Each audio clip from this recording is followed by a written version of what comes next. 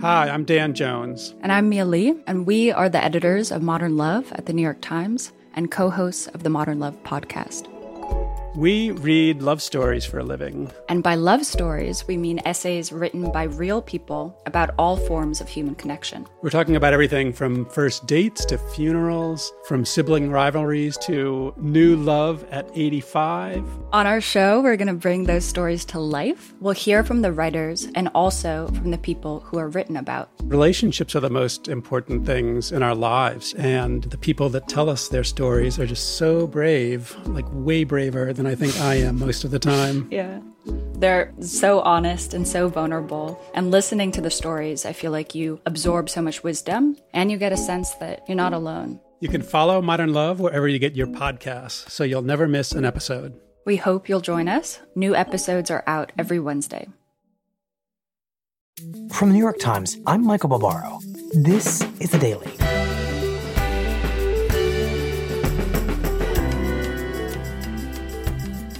Today, as local governments begin reimposing restrictions, a check-in on the state of the pandemic economy. My colleague Ben Castleman with 7 data points. It's Thursday, November 19th.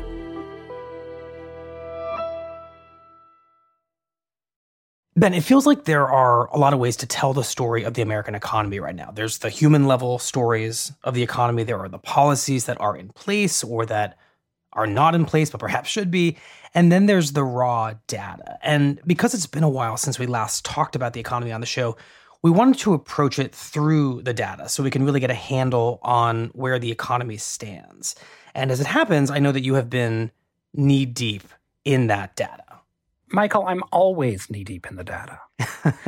But yes, I have been especially knee-deep in the data recently, sort of trying to figure out where we are in this economy and where we're going. Mm-hmm. And I've brought you 7 numbers today that I think maybe help tell that story a little bit. Okay. So let's start with the first number, the first data point. What is it? That would be 10 million. And what is that number? So that's the total number of jobs that we've lost in the U.S. since February. Mm-hmm. So we lost about 22 million jobs in March and April. Mm-hmm. And we've gained about 12 million of those back. But that still leaves us in a hole of about 10 million jobs.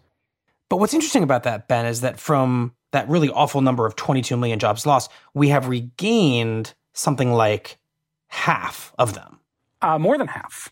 Right. You know, that's pretty good in a lot of ways. It's much faster than a lot of people anticipated when we were having some of these conversations last spring.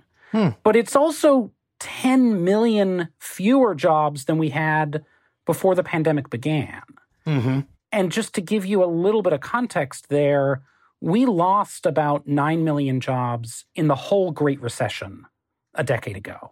Right. So if you think back to that time that was, the worst recession since the Great Depression, this, catastrophic feeling moment in the American economy, we still, even after the rebound we've seen so far, we still are in a deeper hole now than we were at the worst moment of that recession. Mm-hmm. Well, given that we already know that we are in a pretty awful pandemic economy, I wonder if we can take the glass half full approach here and ask you what accounts for the recouping of more than half of those jobs. Yeah, well, that brings me beautifully to my second number here, which is 7.2%, which is the growth in consumer spending on goods from January through September.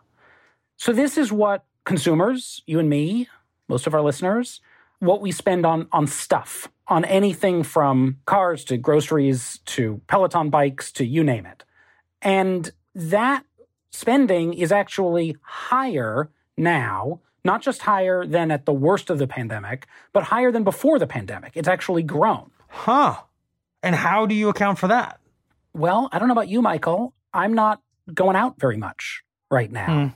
And I certainly wasn't going out very much in the spring. And so, we're spending a lot of money on stuff that we might previously have spent on services. If you're not getting on airplanes and you're not eating out and you're not going to hotels, well, maybe you are buying groceries. Maybe you are buying board games. Maybe you are buying athletic equipment for your home workout because you're not going to the gym these days. And this spending on stuff translates into meaningful job growth. Yeah, if you go back to the spring, auto manufacturers, for example, shut down almost completely in the spring because of fears of spreading of COVID. But they reopened pretty quickly and have ramped back up. They've gone gangbusters, frankly. People have been buying cars. I live here in Brooklyn. I don't know about you, but a lot of people in my neighborhood have bought cars because they don't want to get on the subway. That has led to a surge in demand for cars. And so there are auto manufacturing jobs out there and lots of other jobs for making and distributing and selling stuff. So we're talking about manufacturing jobs, warehouse jobs, sales jobs. That's right, Michael. So Ben, what is our third data point here about the economy? So our third data point is home prices, that home prices have risen 5.7%, call it 6%, over the last year. And that might sound, again, sort of initially pretty surprising. It does. But there are a couple of factors that are driving this. One is ultra low interest rates, right? The Federal Reserve back in the beginning of this crisis dropped interest rates practically to zero. That means that if you can borrow money right now, you can do so extremely cheaply. Right. And that was done, of course, to try to get people to borrow money and spend it and get the economy moving again. Yeah, this was exactly what the Fed was trying to do, to get people out, engaging in economic activity, which very much includes buying houses. And of course, a lot of people were stuck at home, wanted a little bit more space for their suddenly home work and home school and home everything. Right. Especially if you were living in a city, maybe this was a good moment to go to the suburbs. Maybe this was a good moment to get out of a big metro area altogether. And so we've seen this play out differently in different parts of the country, but especially outside of downtown, urban cities, we've seen a real increase in home prices and in home sales. I want to make sure I understand what that number means, 5.7% increase in home prices, because that does not mean that more houses are being sold or built, right? Just that houses that are selling, whatever that number is, they're just going for more. That is right, but it is also true that more houses are being bought and sold. And if there were more homes available, there would probably be even more activity. There's a lot of demand out there right now. So Ben, it's pretty clear that a lot of what we are talking about here, this glass half full data, this relatively good news in the middle of a profound economic crisis, it reflects the spending power of those with means, whose jobs have not been deeply affected by this pandemic. Yeah, I think that's exactly right, Michael. This has been a pandemic that has fundamentally affected wealthier and less wealthy people in very, very different ways.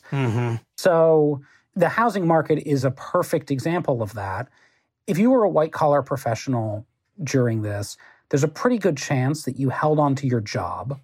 You can get a loan, and therefore you can take advantage of these really good interest rates to go and buy a house that maybe will bring you wealth over time. If you already own your home, then this price appreciation is helping you out. Maybe you even double down. You refinance, take advantage of both the better prices and the low interest rates, and take some cash out, get some extra money in your pocket. Meanwhile, if you are a lower wage worker, you're probably a renter, so you're not benefiting from that price appreciation. You probably can't afford to go out and buy a house and take advantage of those low interest rates. And that's assuming that you've held on to your job, which you very well may not have. Right. So these are all the ways in which the pandemic means that the well-off are in some ways just getting more well-off. while those who were struggling before the pandemic are left in an even worse position, which I think you'll see in some of the other data points that I brought you.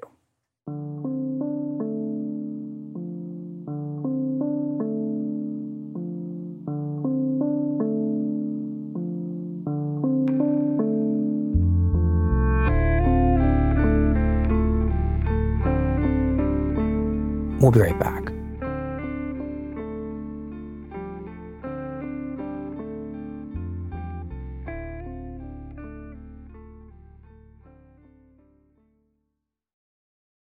When times became uncertain, Womply pivoted their technology platform and committed to help small businesses and self-employed workers get approved for their PPP loan. In just a few months, Womply has helped 1 million businesses across America to secure much-needed funding so they can continue to stay open and serve their communities. Womply helps small businesses thrive. Visit womply.com to learn more. Okay, so Ben, what is our fourth economic data point? From what you just said, this is the bad news half of this data. Yeah, not that I was that rosy during the good news portion. No, fair enough. So my fourth data point is negative 6.1%, which is the decline in consumer spending on services since before the pandemic in January through September. So this is the flip side of the number that we talked about earlier about spending on goods, right? We've gone out and we've spent on stuff. We've done that because we haven't been spending on services. We haven't been going out to eat. We haven't been going to hotels or to concerts or to Broadway shows.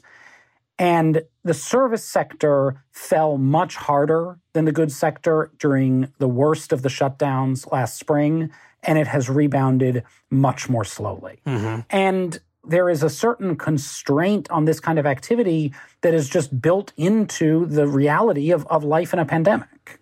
Ben, to put what you just said into perspective, how big is the service economy in the US, and how responsible is something like that 6.1% decline in consumer spending on services from January to September for the number of jobs that we haven't gained back? I think you said earlier it was about 10 million.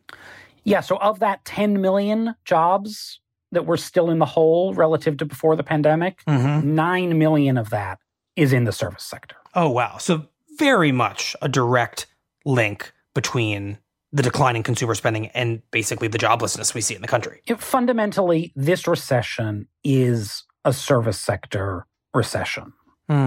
That's particularly significant because fundamentally ours is a service sector-based economy.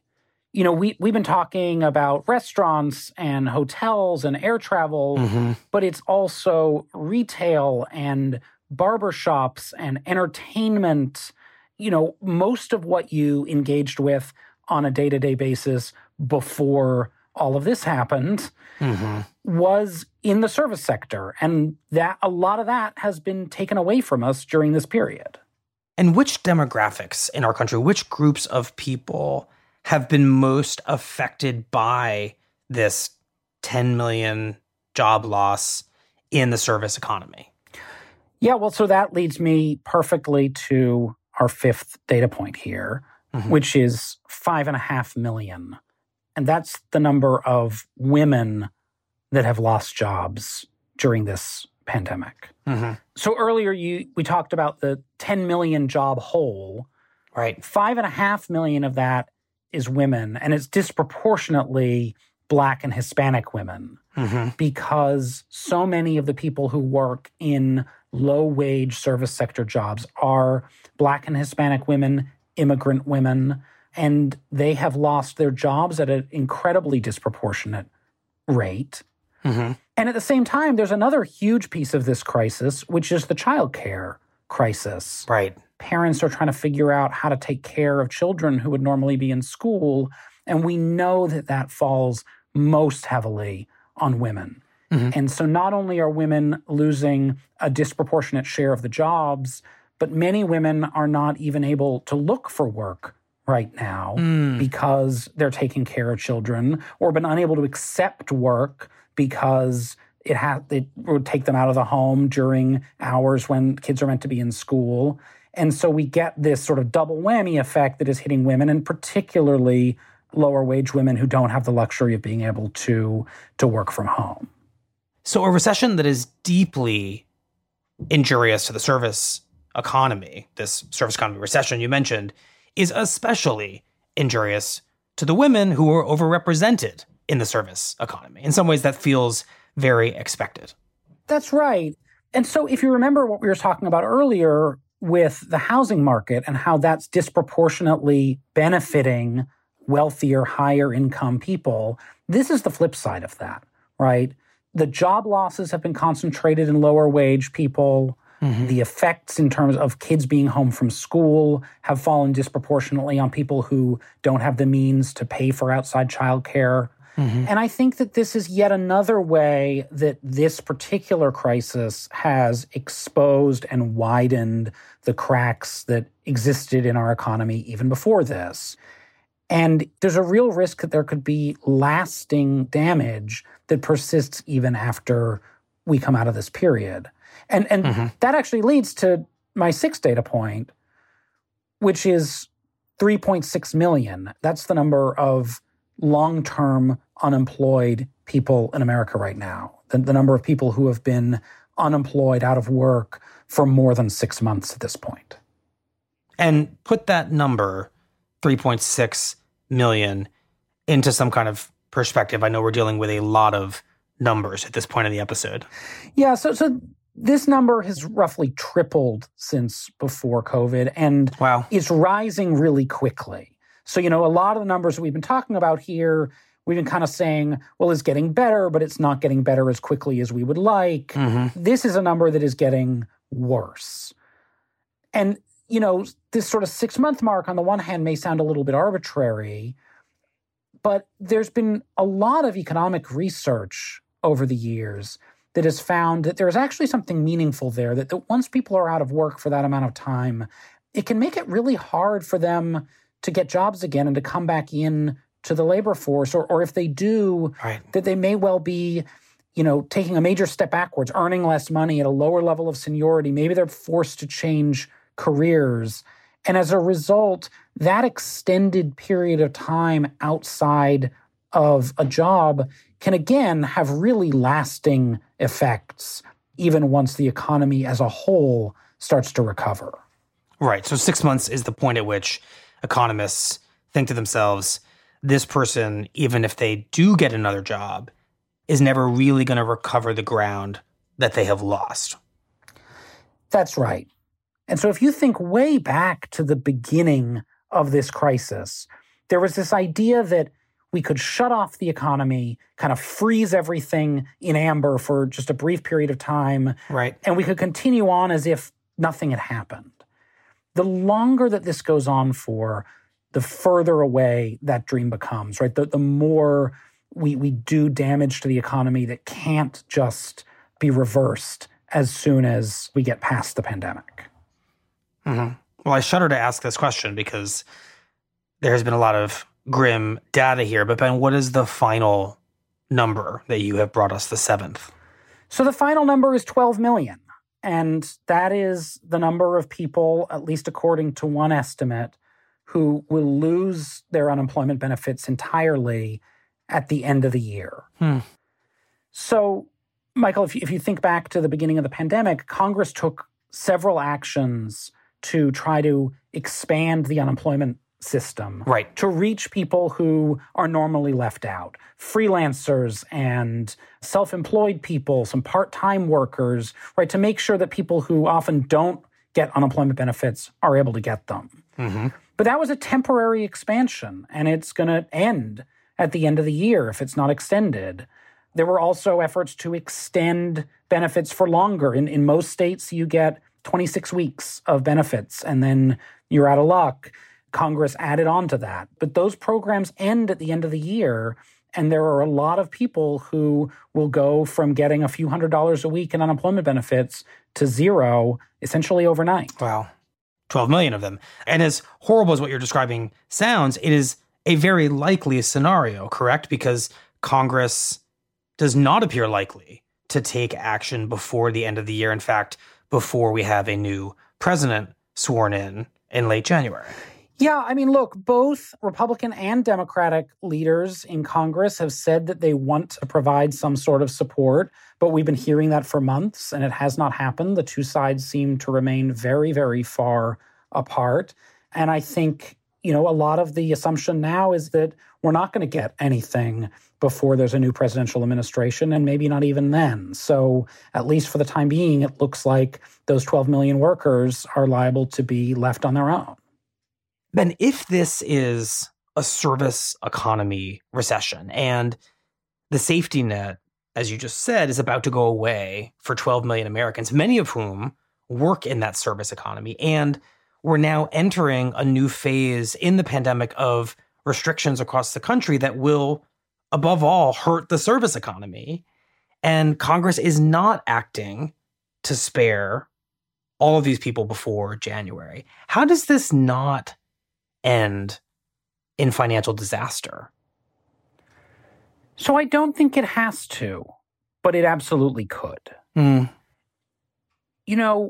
We've talked a lot about all of the suffering that exists in the economy right now.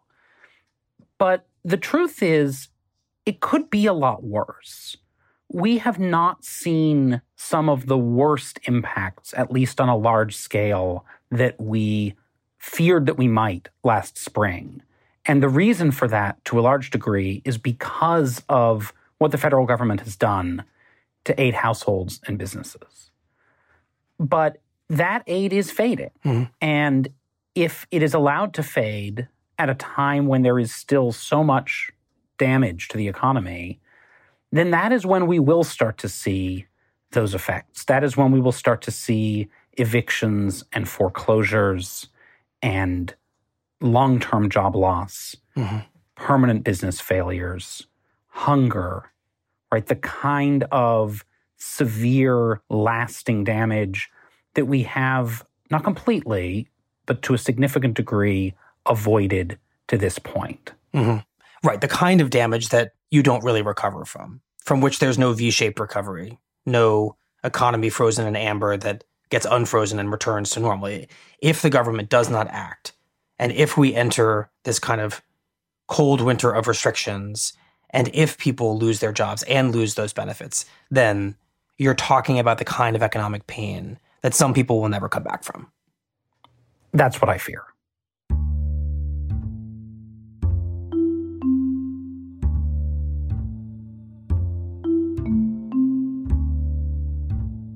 Well, Ben, appreciate your time.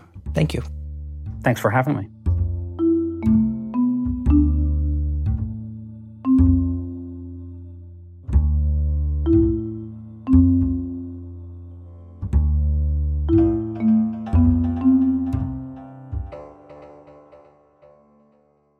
We'll be right back. Atlassian, the makers behind popular teamwork software like Jira, Trello, and Confluence. Whether it's real-time collaboration or staying aligned on key goals, Atlassian's agile work management solutions empower dev, business, and IT teams across the whole enterprise to work more efficiently together. It's exactly why 83% of the Fortune 500 trust Atlassian every day to stay agile and move work forward. See what Atlassian can do for your teams at Atlassian.com. Here's what else you need to know today. After completing its largest clinical trial to date, Pfizer said that its coronavirus vaccine was 95% effective and had no serious side effects, an even better result than the early data it released 2 weeks ago.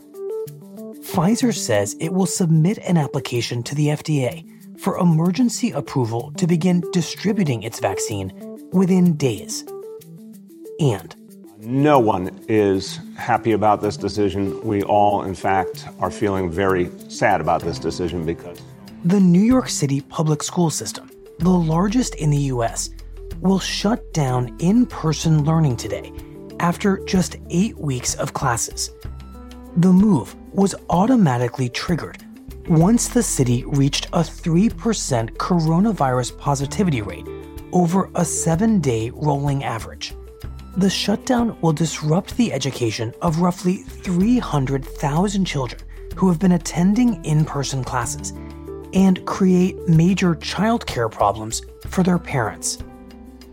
Finally, the US government said that Boeing's 737 MAX can resume flying nearly 2 years after the entire fleet was grounded over 2 deadly crashes blamed on the jet's faulty software. Now, the path that led us to this point was long and grueling, but we said from the start that we would take the time necessary to get this right. In a video message, the head of the Federal Aviation Administration, Stephen Dickson, said he had personally flown the 737 MAX and was fully confident that it was now safe. I can tell you now that I am 100% comfortable with my family flying on it.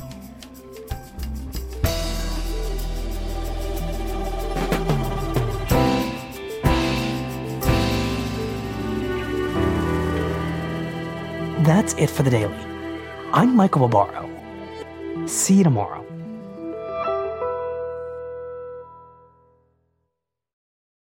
This podcast is supported by the University of Pennsylvania. For more than 50 years, researchers at the University of Pennsylvania have made groundbreaking discoveries that have helped develop life-saving vaccines. In Penn Labs, students and faculty are using these discoveries to aid in the fight against COVID-19.